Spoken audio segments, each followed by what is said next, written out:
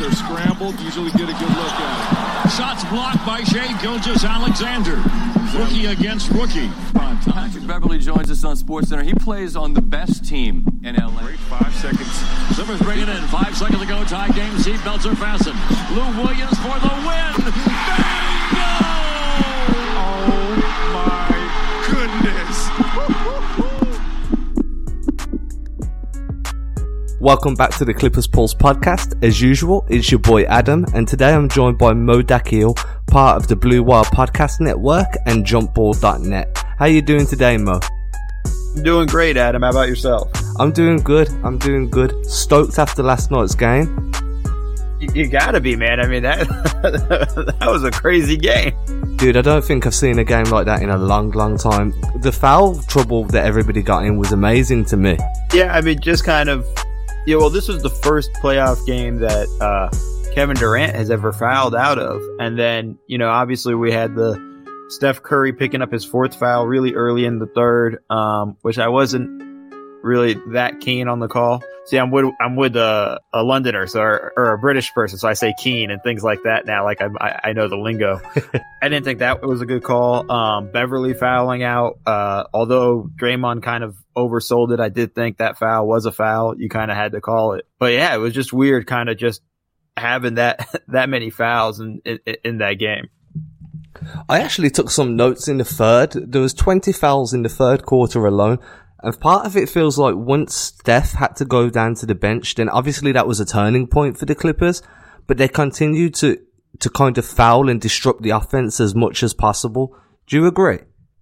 Yeah, I mean, it was just a matter of just sort of, obviously it wasn't intentional or anything like that, but it just felt like they were calling this game really tight. And I wonder how much that had to do with Beverly and KD getting kicked out of the game, end of game 1, for them just trying to feel like they had control.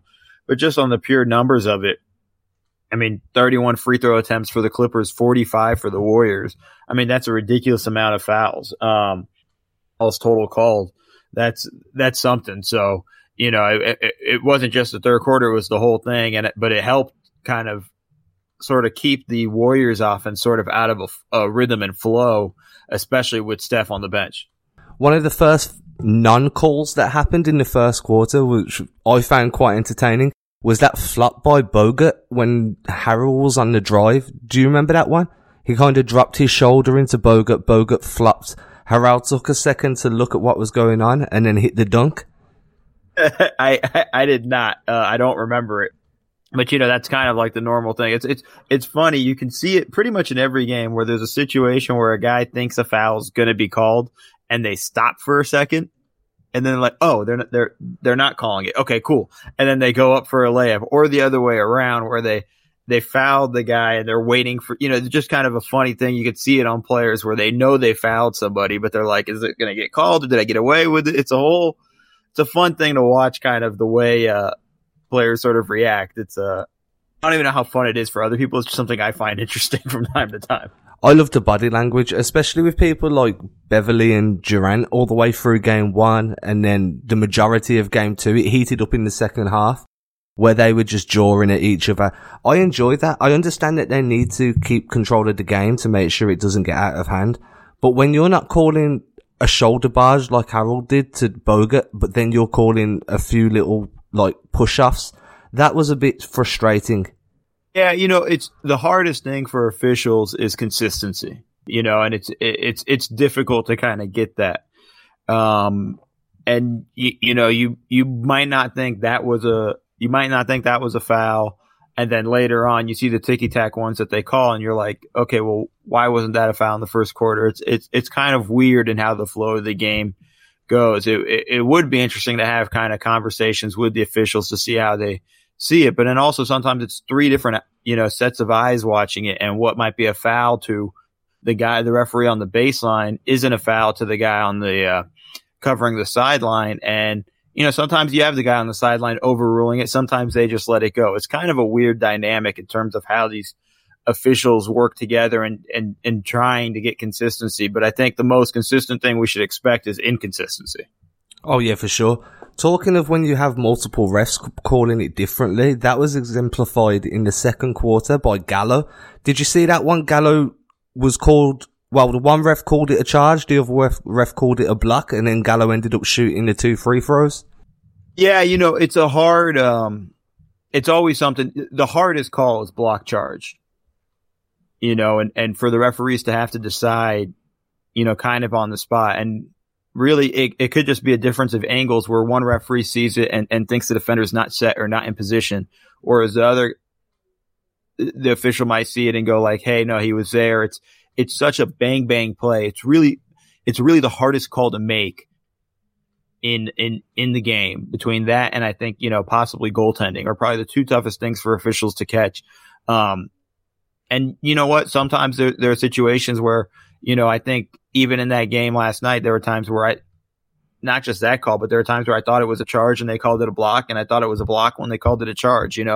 That one's one of the toughest ones to kind of keep up, but for the Clippers, they'll take whichever ones that put them on the line. Yeah, their free throw shooting percentage is great. How do you feel about Boogie going down so early? Like, obviously, it's never nice to see a guy go down, especially in his second playoff game of his career, and even more especially when he's worked so hard to get back to that level of play after such a terrible injury the year before. Yeah, I mean, it's such a sad story. Here's a guy that finally gets into the playoffs after tearing his Achilles last year. Granted, he would have gotten a chance to play in the playoffs last year had he not torn his Achilles. So, he comes to the Warriors. He's excited about the opportunity to not only get in the playoffs, but a chance to play for a championship. Works extremely hard to come back from his Achilles. So, I mean, like, as soon as he went down, I was immediately concerned, going like, hey, this is not good. Obviously, I didn't know the extent of the injury because my X-ray vision only works in person and not through TV. But, I was concerned with the fact, like, just like you could see it on his face. He knew something was wrong. He knew it was a problem and was immediately calling for a substitution. And my heart just sank for him. And then as we're getting the news in the game last night and even today, it's brutal. And what kind of sucks about it too is, besides everything and missing the chance to really play in the playoffs again, he's a free agent again this year. And he would have gotten a pretty good contract this summer, but now again he has to basically go through it all over again with the second sort of devastating injury. Which, I'm not a doctor by any stretch of the means, but it has to be somewhat tied to the fact that it was his Achilles. His Achilles on his left leg, now it's his left quad. The way the body works, and it kind of adjusts and accounts for one another. It just was too much stress for the quad, and it eventually tore. Simple. It just freaking sucks. Yeah, it does. I felt really bad for the guy, even as a Clippers fan. And obviously, I'm not going to talk too much about Boogie because he didn't play, and it's kind of harsh. But as a Clippers fan, part of me would have preferred him on the court just because of how we can abuse him in a pick and roll with Lou and Montrez. But I wouldn't wish an injury on anybody. I'm not that sort of guy. And it's always more fun when you're playing against the best teams and their best players are on the court. So it was quite hard to watch in that respect. Hopefully he can get healthy, and if the Warriors are lucky enough to get past the Clips, then hopefully he makes it back later in the playoffs, which is looking unlikely. Yeah, I mean, I just think it's a tough situation. And really, and this is to any fan and any human being out there. I mean, if you wish injury on somebody, just understand that what goes around comes around, and karma has a way of evening things out from time to time. So I'd be wary if that was the case. Injuries are part of the game. It's what happens. It completely and utterly sucks. I was with the Clippers when Sean Livingston completely destroyed his knee, and we had serious questions whether he'd play again. So I kind of understand it, break for it. So, having seen it firsthand with Livingston. So, I mean, it just sucks. And, who knows down the road. I know there was I saw a tweet. I didn't read too much into it, but there's maybe like a little bit of hope that he might be able to make it back in the later rounds if they happen to get past the Clippers. But I think that right now it just doesn't look likely. No, and I agree. I'd never wish injury on anybody. These guys put so much work into getting to the NBA in the first place, and then the hours in the gym they must put to improve during the summer and before every game. You can't wish injury on anybody. That's their career at the end of the day. But yeah, I mean, it's their livelihood. Exactly. You wouldn't wish somebody at work gets injured, so you can't do it just because the guy's an athlete. It's just not right. Yeah, exactly. So I think that's kind of where I stand with the Bogut thing. I'm sorry, the Cousins thing. How do They're you all feel? big. Oh, sorry, carry on. I said they're just both big. That's the only reason why. Yeah, they're huge guys, dude. Fuck. Yeah, so I've been really interested in the matchups, especially with Beverly guarding Durant. Part of me was expecting to see him put on Steph more, but I feel like using Gallo on Durant would have worked quite well. But the defensive scheme they used worked really, really effectively against Durant. He was quite quiet. What was it? Only 5 shots taken until probably the last 4 minutes. Just before he fouled out, he'd only had like 5-6 shots.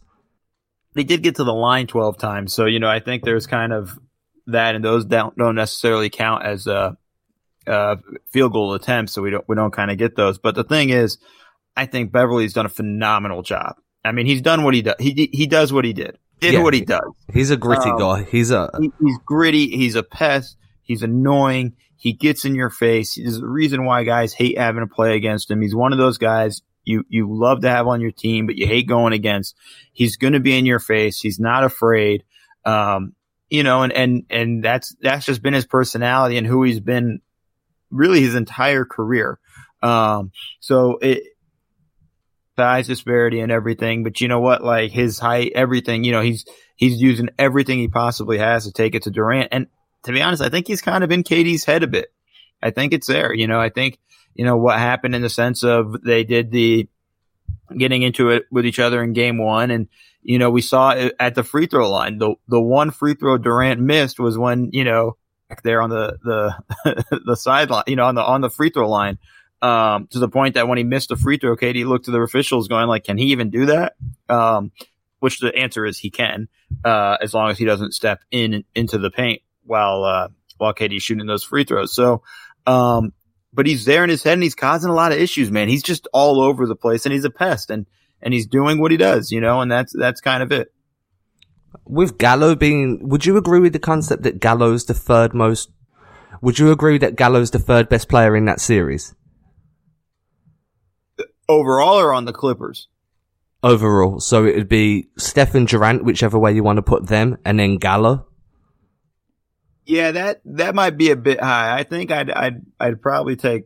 I know Klay didn't shoot it all that well and hasn't been all that great, but I still think I'd probably go Klay over Gallinari. Okay. I think the defender. I think and also when he gets hot, there's really no stopping him. And this isn't a knock on Gallinari. Like whenever you pick one person over the other, everybody assumes you hate the other guy. I love Gallo, and this has been a phenomenal year for him. I think, if I had an NBA vote, all NBA vote, I think he'd make third team on my roster. I think he's had that good of a year, but I just kind of think for me in this series, I think the Warriors do have the top 3 guys. They're just not playing at that level yet. No, that's a fair opinion. The only reason I bring it up is because I've been speaking to a few people online. A lot of the opinions are that Gallo's the third best on a talent perspective. What I was leading into was kind of roundabout back to Beverly, saying he's probably one of the most influential players in this matchup. Oh, that's no question. I mean, Beverly's extremely important in this matchup just because of what he does defensively. Even though he got to the line, like I said, 12 times, KD only shot 8 shots, only took 1 3. That's a credit to Beverly really kind of getting into him and really challenging him. So, he may not contribute that much on the offensive end, but what he brings defensively is massively important for the Clippers. And they're not in the series. It's not a 1-1 series if Beverly's not on that team. His type of play is very reminiscent of, I've been saying this a lot actually, mainly about Montrezl, but Beverly fits in as well. His type of play is very reminiscent of Marcus Smart for the Celtics. Very much so. I mean, he's kind of the heart and soul of the team. He's a big leader for that squad. That he's all about, cares about these guys. He's there to kind of bring everybody together, and it's impressive considering. Here's the thing: the big picture with the Clippers overall, the majority of these guys are free agents. We don't know how many of these guys are going to be back next year. It's it could be a completely different team. But to be able to keep these guys all together and push forward, it's a credit to Doc. It's a credit to all these players. Lou Williams has a great leadership. Beverly's been a big part of the leadership as well, and keeping everybody kind of in line and focused and ready to go. So, it's something that you can't really understate. I think we tend to forget it, but I think it's something we have to really pay more attention to. Yeah, Beverly's a free agent this year. He's had really low career earnings. I've discussed this previously. I think so far in his career, he's picked up 25 mil or around that mark, which we say is low. It's a ridiculous amount of money. Right. But for an NBA player, he's due a payday. He's 30 now? Yeah, I mean, he's going to get a pretty decent number, I think, in free agent. I don't think anybody's going to go completely overboard to sign him, but I won't be surprised if somebody throw a nice little chunk of change at him that'll make him really kind of pay attention. And if the Clippers are slow to kind of react, because they're going to play that game where they're going to chase stars, I think the rumors out there that they almost expect to get Kawhi if Toronto doesn't go to the finals. I think there are rumors out there that Durant's going to give them a meeting. So while that stretches out, that's an opportunity for a team to come in with a nice contract for Beverly, a team that needs a defensive guy. Like a good team would be for him. I don't know if he'd want to go there, but I think Phoenix could use him, right? And pair him with Devin Booker and a defender, and kind of bring a little more leadership and fight to that team would be huge. I don't know if they'd go after him. That's just me spitballing there, but I think that's something we have to kind of pay attention to. This is an important thing. In every playoff game right now, he's making himself more money. Yeah, he's earning more money every minute he's on the court at the moment. Yeah. Another team, I work quite closely with a guy that runs the King's Pulse podcast. He's championing really, really hard to get Beverly on that team. Obviously, he has no say, but if he did, there'd already be a contract offer out there. And that'd be a ferocious backcourt as well. I think Phoenix and Sacramento will both really, really benefit from a guy like Beverly, which is why I hope that we can find a way of keeping him around, even if we do bring in some All-Stars.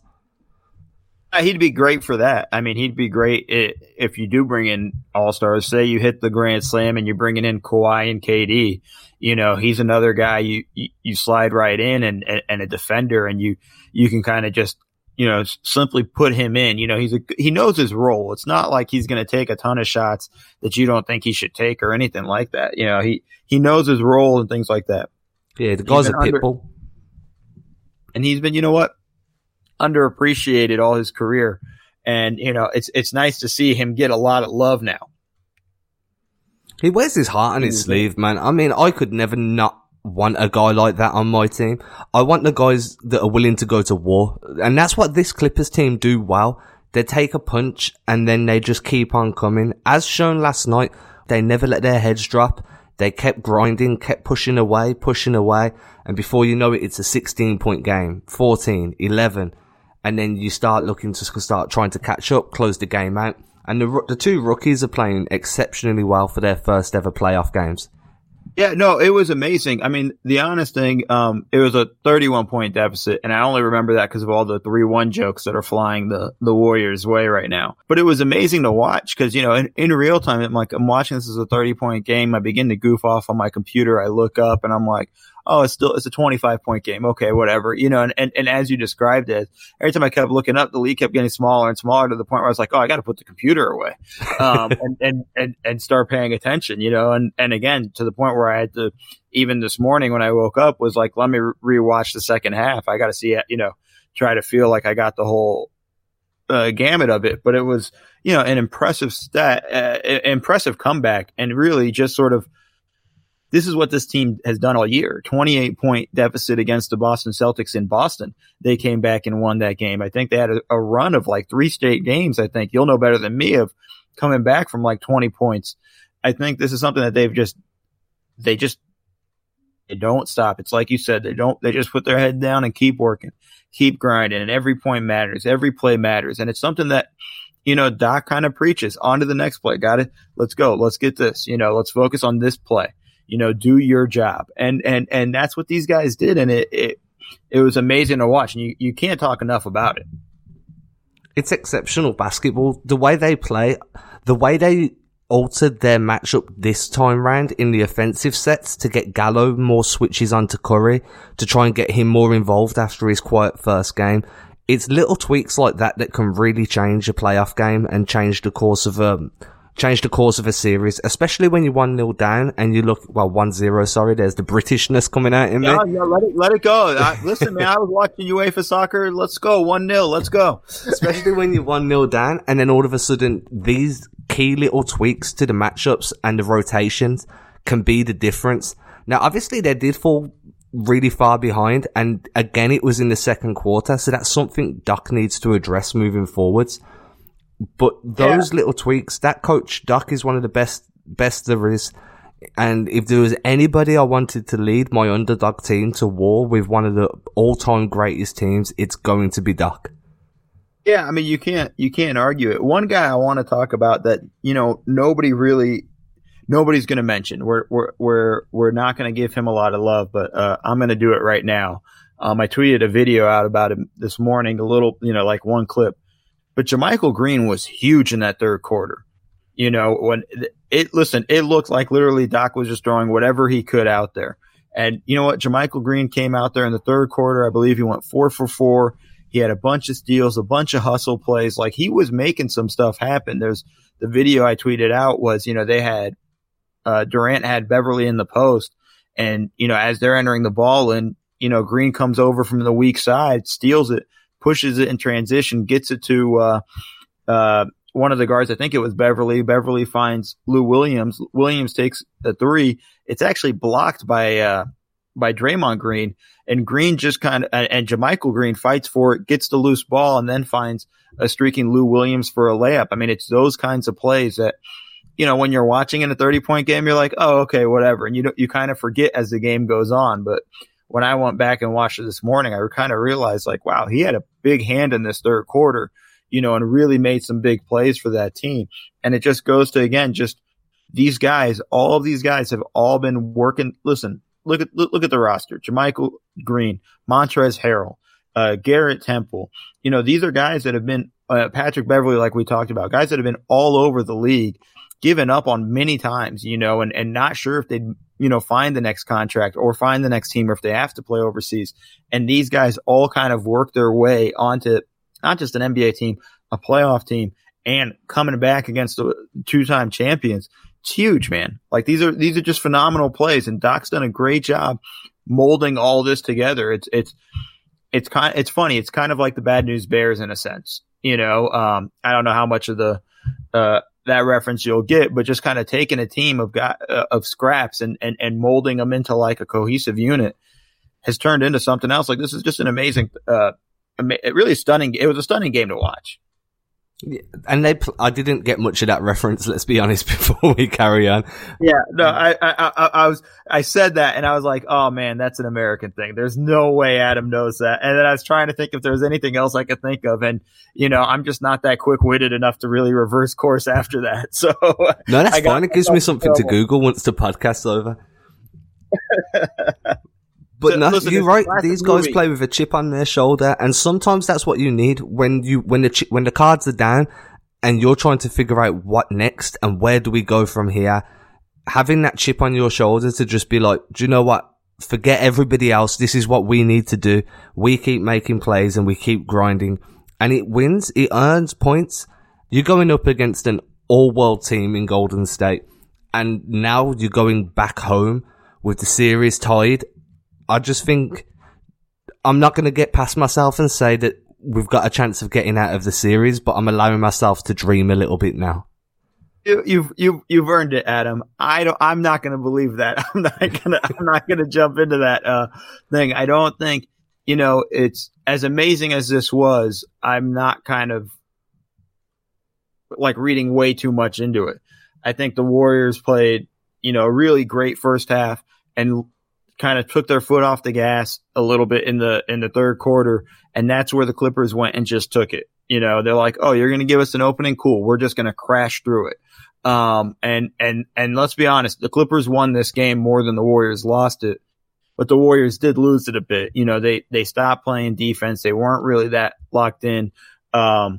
And you know what? They do have to do some work. They're going to have to figure out what they're going to do about the Lou Harrell pick and roll, which, before I got on with you, I was listening to the Zach Lowe podcast and best one in the league. And you know, I'm hard pressed to really talk, differently. I think it's that good. I think they're that tough of a combo. And you alluded to it, just the different things they did to get Curry into that pick and roll.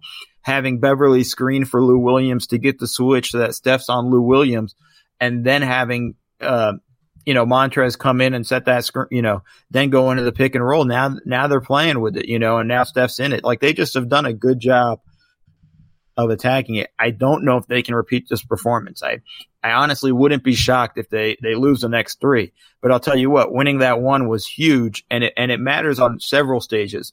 It also shows free agents, look what's going on with the Clippers. And in a time when the Lakers are struggling, this is your chance right now. Like, hey, we're in the playoffs. They're not. We're playing right now, and I think that's something that's going to be in a lot of minds come July.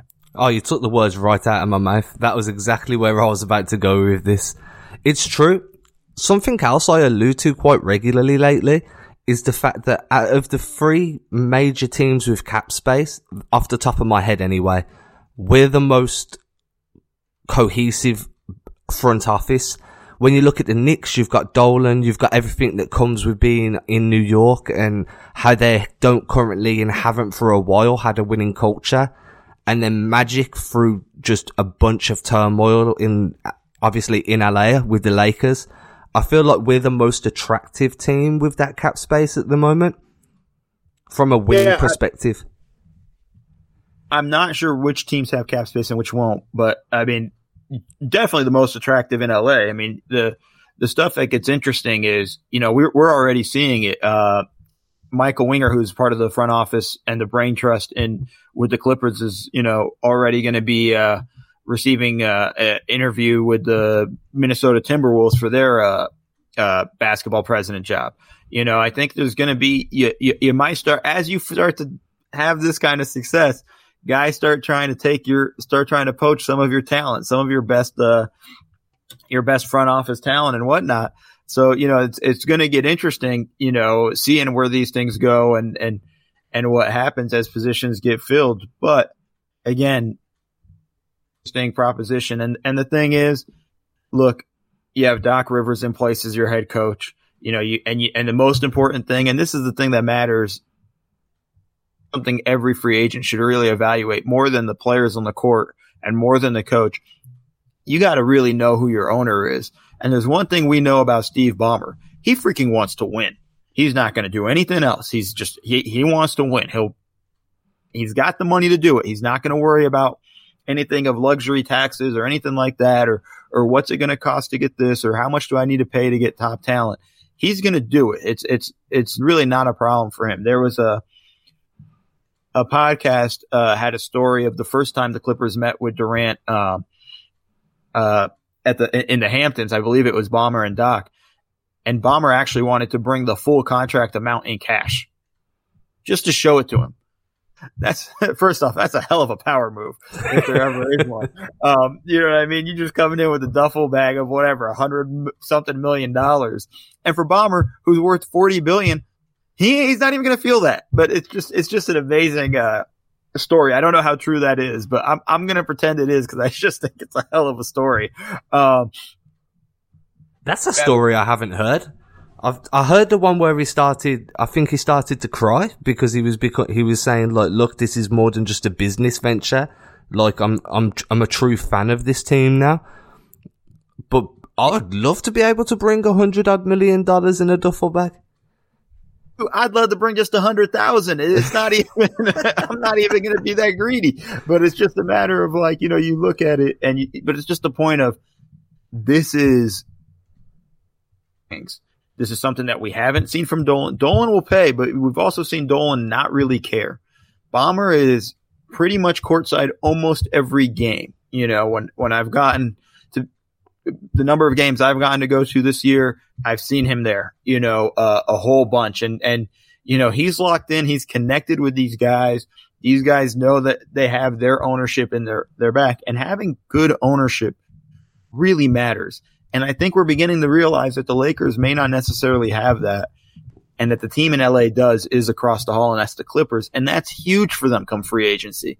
That's the game changer in free agency more than anything else, is that they have a guy in Ballmer who's saying, like, I want to win. I'm going to do whatever the hell I can, trying to build an arena in Inglewood, and jumping through all those hoops, to have their own arena and be part of that is another sign, and that's just shows you good ownership really matters. The Warriors have great ownership, and those guys are, besides the whole light years ahead comment and everything, they're on top of it, and they're there and connected with their guys. It matters. And I think that's the biggest ace in the Clippers hole.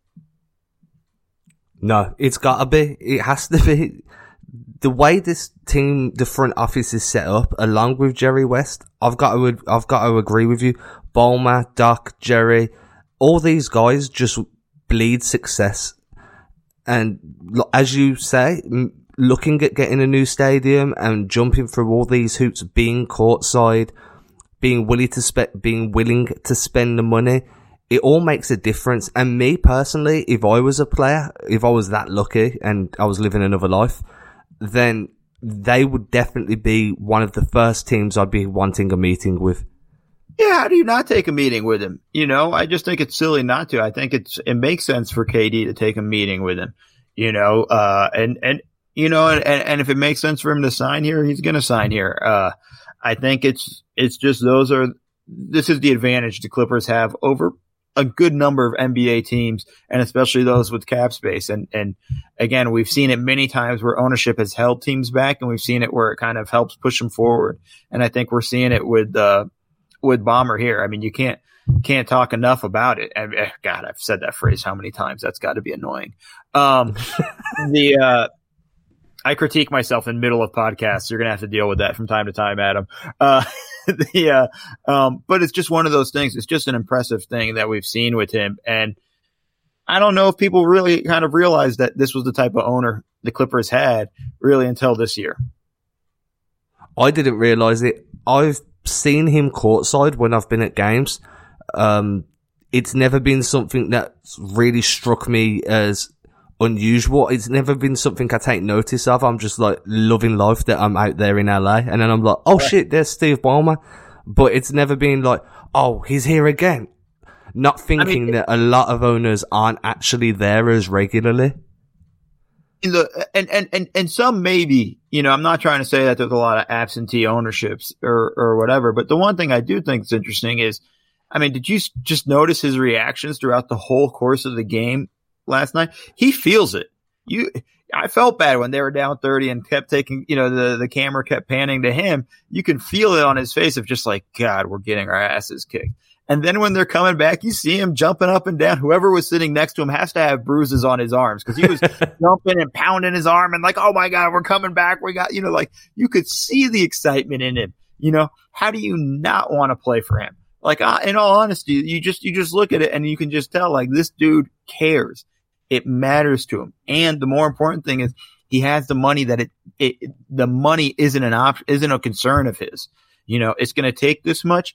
Boom. It's a big difference from when Sterling owned the team when I used to work there versus to what it is now. Just the stories of what I hear, what people are making and things like that. It's a big jump going from what used to be one of the cheapest organizations to them kind of overpaying to keep some of their talent. So it's an interesting situation that he's kind of created.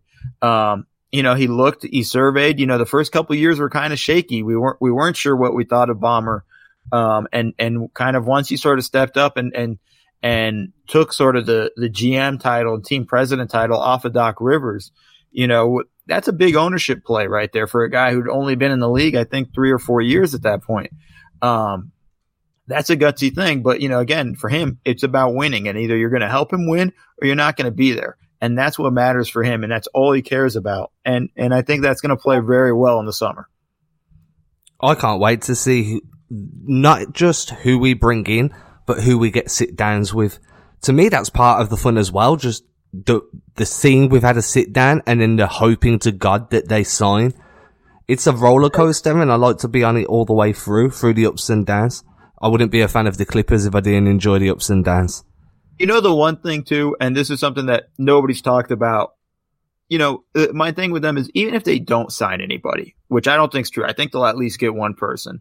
Even if they don't, an office to figure it out. Kind of, at the end of the day, it's not like I feel like they're going to throw a ton of money, you know, at the wrong person. I trust this front office to the point where it's like, okay, you know, we struck out this summer. Cool. We're going to regroup and figure out what our plan is. And there are a lot of front offices I do not trust with that. You know, there are a lot of guys who, if they strike out, feel the need of like, I have to go get somebody and will overpay for somebody. That isn't worth that amount and becomes an issue. I don't see that in this front office. I could be wrong, right? And I could be putting my faith, misplacing my faith here, but I just don't see this front office panicking, even if they don't sign somebody, which again, I still expect them to. But even if they don't, I still think they're going to figure it out. And that's kind of just who they are. It's like, okay, well, what's next? What do we do next? And I think that starts from the top all the way to, you know, all the way on down. Yeah, if we strike out, I say we, like I'm part of the team, but if we strike out, then I'd be more than happy to bring back this team, maybe make 1 or 2 veteran additions, have this summer in the year of improvement from Shea and Shamet, and kind of just see where it takes us. If that's how fate falls, then I'm happy to kind of replay this year, but with the 2 rookies having that experience under their belt. Well, let me ask you. I'm going to ask you a question on your podcast. Okay, go for it. Give me your impressions of Shea and Shamet so far. I know Shamet you just got in February, but give me your impressions so far of what you've seen of those guys. Okay, I'll start with Shamet because he seems to be my favorite at the moment. I think the guy's fantastic. He's very much like a JJ Redick type player. I feel that he needs to improve his ability to get over screens and try and get open a little bit more. But I feel like his poise, especially late game situations like yesterday, is beyond his years. I think that he's going to be a great asset. I wouldn't say he's ever going to, maybe a fringe all-star, but I'm not expecting him to become the next Steph. With Shea, I feel like he's super long, great athleticism. He needs to learn to protect the ball a lot more from my perspective. Game 1, he was driving the lane and the ball was just getting stripped because he's showing it too much to his defenders. I feel that should be the number one thing he needs to work on. But both rookies are playing exceptionally well. They're both the only rookies from this class that are starting in a playoff game. And I think there might be some of the only rookies that are actually playing big minutes across the playoffs anyway. Another stat I'm a really big fan of with Shamet is he's the only rookie since Steph to be averaging 40% on 3-pointers when averaging 2 3-pointers or more per game. So I like that comparison a lot. Yeah, I think Shamet is kind of the JJ Redick kind of that crew and could potentially be better. Could be, he might be a bit stronger and whatnot, but here's me is don't put him in point guard situations. Like I don't find him as a playmaker or anything like that. Oh no. For me, he's your sharpshooter. And again, with I love Shea. Like I know he had that run, where he hit the rookie wall and really kind of struggled for a while, but I think hasn't even really scratched the surface of how good he can be. Now that takes a lot of time and development and things like you talked about with protecting the ball when he's driving the lane and things like that. That's stuff that's going to come over time. But I think he has a chance to be a really, really good player. I'm not going to say he's a star yet, or he has a chance to be a star yet, but I think he might be just a notch below it. I still need to see a few more things before I go there. I think we have a habit of, and I mean, media, fans, everybody, the Twitter sphere of jumping all over these guys right away saying he's going to be a star before we actually give him a chance to, we actually figure out what the hell he is first. So I think, I think they have some really good pieces there. I think those guys can be, the most important thing is I think they can be really important pieces for a playoff team and potentially a deep playoff team. No, I agree. I really do.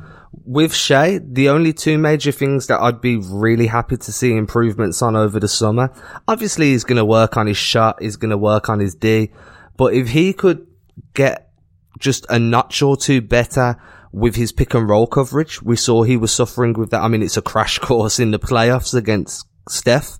But if he can get used to when to go under, when to go over, when to sag off a little bit more with the pick and rolls, as well as covering the ball more when he drives, I think those are two huge improvements he can make to his game quite easily that would put him in a good position moving into the new season. I would say I can give him this one tidbit for Shea. Always go over the screen with Steph. Don't go under or sag off of Steph. No, I'm going to trust your opinion there. You've definitely studied more film than me. The guy can shoot. You don't give him any space at all, and I think that's the most important thing with Shea. And this is great experience for these two young guys. And the fact that last night's game-winning play was Shea making an incredible pass just over the hands of Andre Iguodala to Shamet on the wing for the three. I mean, rookie to rookie action, like that's pretty big time, and that's good confidence building. This is mollywopped over the next 3 games. I don't know if you guys have that phrase in British lingo. But even if they get their asses kicked in the next 3 games, this is phenomenal experience for these two young guys, and to really understand what playoff basketball feels like. It's such a different thing than the regular season, and it's important that these guys get that feeling, and they're getting it now. Mollywopped we do have, and I agree. We saw it last year with Tatum and Brown, and now we're seeing it this year with Shea and Shamet.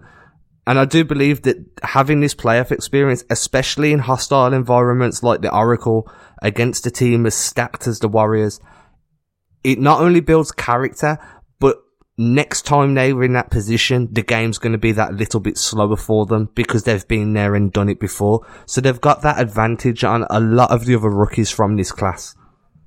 Yeah, absolutely. And I think that matters a ton for this team. And again, we'll just have to see how it works out for them going forward. But hey, if the Clippers can get another game, this becomes, if they can push this to 6, they get to just find a way to extend Ralph Lawler's career, who's the announcer retiring, the longtime Clipper announcer who's retiring at the end of this season. It's all good for them. Yeah, it's added nostalgia, especially if we can force the Game 6. When I was playing basketball, obviously I was never at a level of these guys, but the coach I had always used to preach, take every small victory in a game and use that to build towards a larger victory. So it would be things like, if you're down 10 and you chip it away to 6, that's a small victory. Take that and now look for your next small victory. And that was always the mentality that was drilled into me.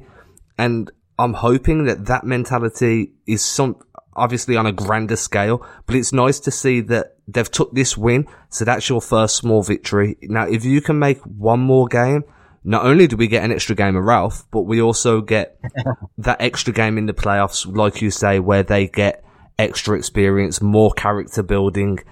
And really, for a team that was never expected to make the playoffs this year, every single game now is just a luxury. It's just, we're happy to be here. As a fan, I'm enjoying waking up in the morning and having a playoff game that I'm dying to watch because they play at ridiculous o'clock. Yeah, I mean, it's the best thing is for the Clippers is they're playing with the house's money. There's they got nothing to lose. All the pressure's on the Warriors right now. Even if this was 2-0, the pressure would still be on the Warriors because nobody expected the Clippers to even make it. We saw it in that video when they clinched the playoffs. Doc talking about everybody had them projected to win just 33 games. It's again, they're just playing with house's money right now. So, hey, have at it. While you're out there, you get to play as loose as possible because the expectations for you guys are so low. Which is always good because if we do win, we're exceeding expectation. And if we lose, we're just doing what everybody said we were going to do anyway. Exactly. I'm going to have a ton of fun after this podcast going through tweets that I've received over the last few days telling me it was going to be a sweep. I want to be replying to every last one of those. Well, I'm glad I didn't tweet that to you. I'm respectful. I'm not a troll. The last thing is, so this podcast actually works quite closely with the Reddit community on the Reddit LA Clippers page. So I got given a question to ask you, and as usual, I have to ask because I said I would. So this one is from a Deo Strict Realism. I've definitely not pronounced that right. And what he's asking you is, do you think Zoo can match the play of his teammates in the latter part of this series? It's hard. Again, it's one of those things. He's a young guy, his first playoffs. It's a difficult thing. You know, I think we kind of have to recalibrate a little bit our expectations for Zoo. He was a great pickup and everything, but I sometimes feel like people get a little bit carried away with how good he could be. I think he has a lower ceiling than more people really anticipate, but I still think it's a good ceiling. I think he's he's definitely a big that, you know, he's a rotation big. He's starting in the playoffs, but it's not, I think you can upgrade that position you'd like to. Really, if he kind of has a 10-year career where he's, you know, the first big off the bench, I think that's a great career for Zubac. You know, he had some skills, but I think he's still got a while to go. And it's harder for bigs, you know, and really the thing about development, more importantly, is it's never the same for every person. Just because this person looks like this person and has that body type and kind of has his game, it doesn't mean he's going to progress as quickly as that person. So I think it's a matter of just, you got to give him time. Let's see what he can put together. I think he was a great pickup for them, but it's not like I look at him as a piece, right? Like going forward in the future, I don't think it's something I'd really be overly concerned about. It's a nice to have, and he's probably going to have about like a 10-year career kind of. Maybe his ceiling's Marcin Gortat. I don't know. Something along those lines. But if he can be as dynamic as a screener as Gortat was, I think that's pretty damn solid for Zoo. I agree. I've actually wrote down in my notes here, from before I read this message. Zubac is a liability. Definitely need an upgrade in free agency. Solid backup big, not a centerpiece. They're exactly what I've wrote down, which is kind of harsh. Well, I mean, the thing is, this is a tough series for him. It's a tough matchup for him. You know, it's not a easy, having to guard Steph and Clay and KD and getting switched on to these guys. You know, he didn't battle Cousins all that much because of the injury, unfortunately, but you know, all of that stuff, it's a lot. It's a lot coming at you, and it's a lot in a playoff series. So, I don't think it's that harsh. I just don't think I don't think his post game's that great where we can have that defensive liability on the court. As the way the game's being played now, a lot of people are going to attack the bigs with switching and whatnot. And I don't think his defense is so great that we can really overcome that. And we haven't mentioned Looney. Looney had Looney had a bloody good game. He really did, and he was really great in the first half. You know, and I think listen, you got to get ready. You're going to see a bunch of him now the rest of the way. And this is something that I think he kind of fits well, you know, with the Warriors. I think he has a good feel for. He's been in the program for so long, like he knows what's going on and where to be and whatnot, and has that kind of institutional knowledge you'd want. So I think, you know, expect to see him step up, and he might have some more pretty big games, but going 6 for 6 was pretty impressive. And 19 points, you know, something you don't really expect from Looney. He's really, really impressed me. Yeah, we are going to see some more of him, so we're going to have to figure out certain ways of trapping him, some schemes to deny him the ball a little bit. But he's another hustle guy. He's pure hustle, gets his points off rebounds, cuts really well, drives as a trader really well. He's a really impressive player to be coming off the bench. I'd be happy if we had him as our backup. Yeah, and well, he's close to being more of a starter than I think Zubac is. You know, I can see him starting in you know, the right situation for certain teams. I mean, hell, if the Warriors don't bring back Cousins or it doesn't come back, you know, he's going to be their guy, and I think he could really thrive in that, especially in that system, just from what having known all that stuff. But I think he's a starting big in the league. He's a great player. Really is. So before we wrap it up, is there anything you'd like to touch on, Mo? Anything you're doing at the moment that's awesome, you want everybody to know about? Gosh, everything I do is awesome, guys. You know, I'm just wonderful and amazing. Sorry, that was just a really bad joke. I know I came off like an ass there. You know, I'm doing some freelance stuff with the Washington Post, so I always, you know, some writing stuff there. As Adam said at the start of the podcast, I just joined the Blue Wire podcast network. So, you know, as of right now, you can find me on Blue Wire Buckets as a roundtable that we're doing, and they're kind of just rotating all their podcast hosts in and out. So I'll be on there sometimes there'll be somebody else, but we have such a great roster of guys. It's easy to kind of follow.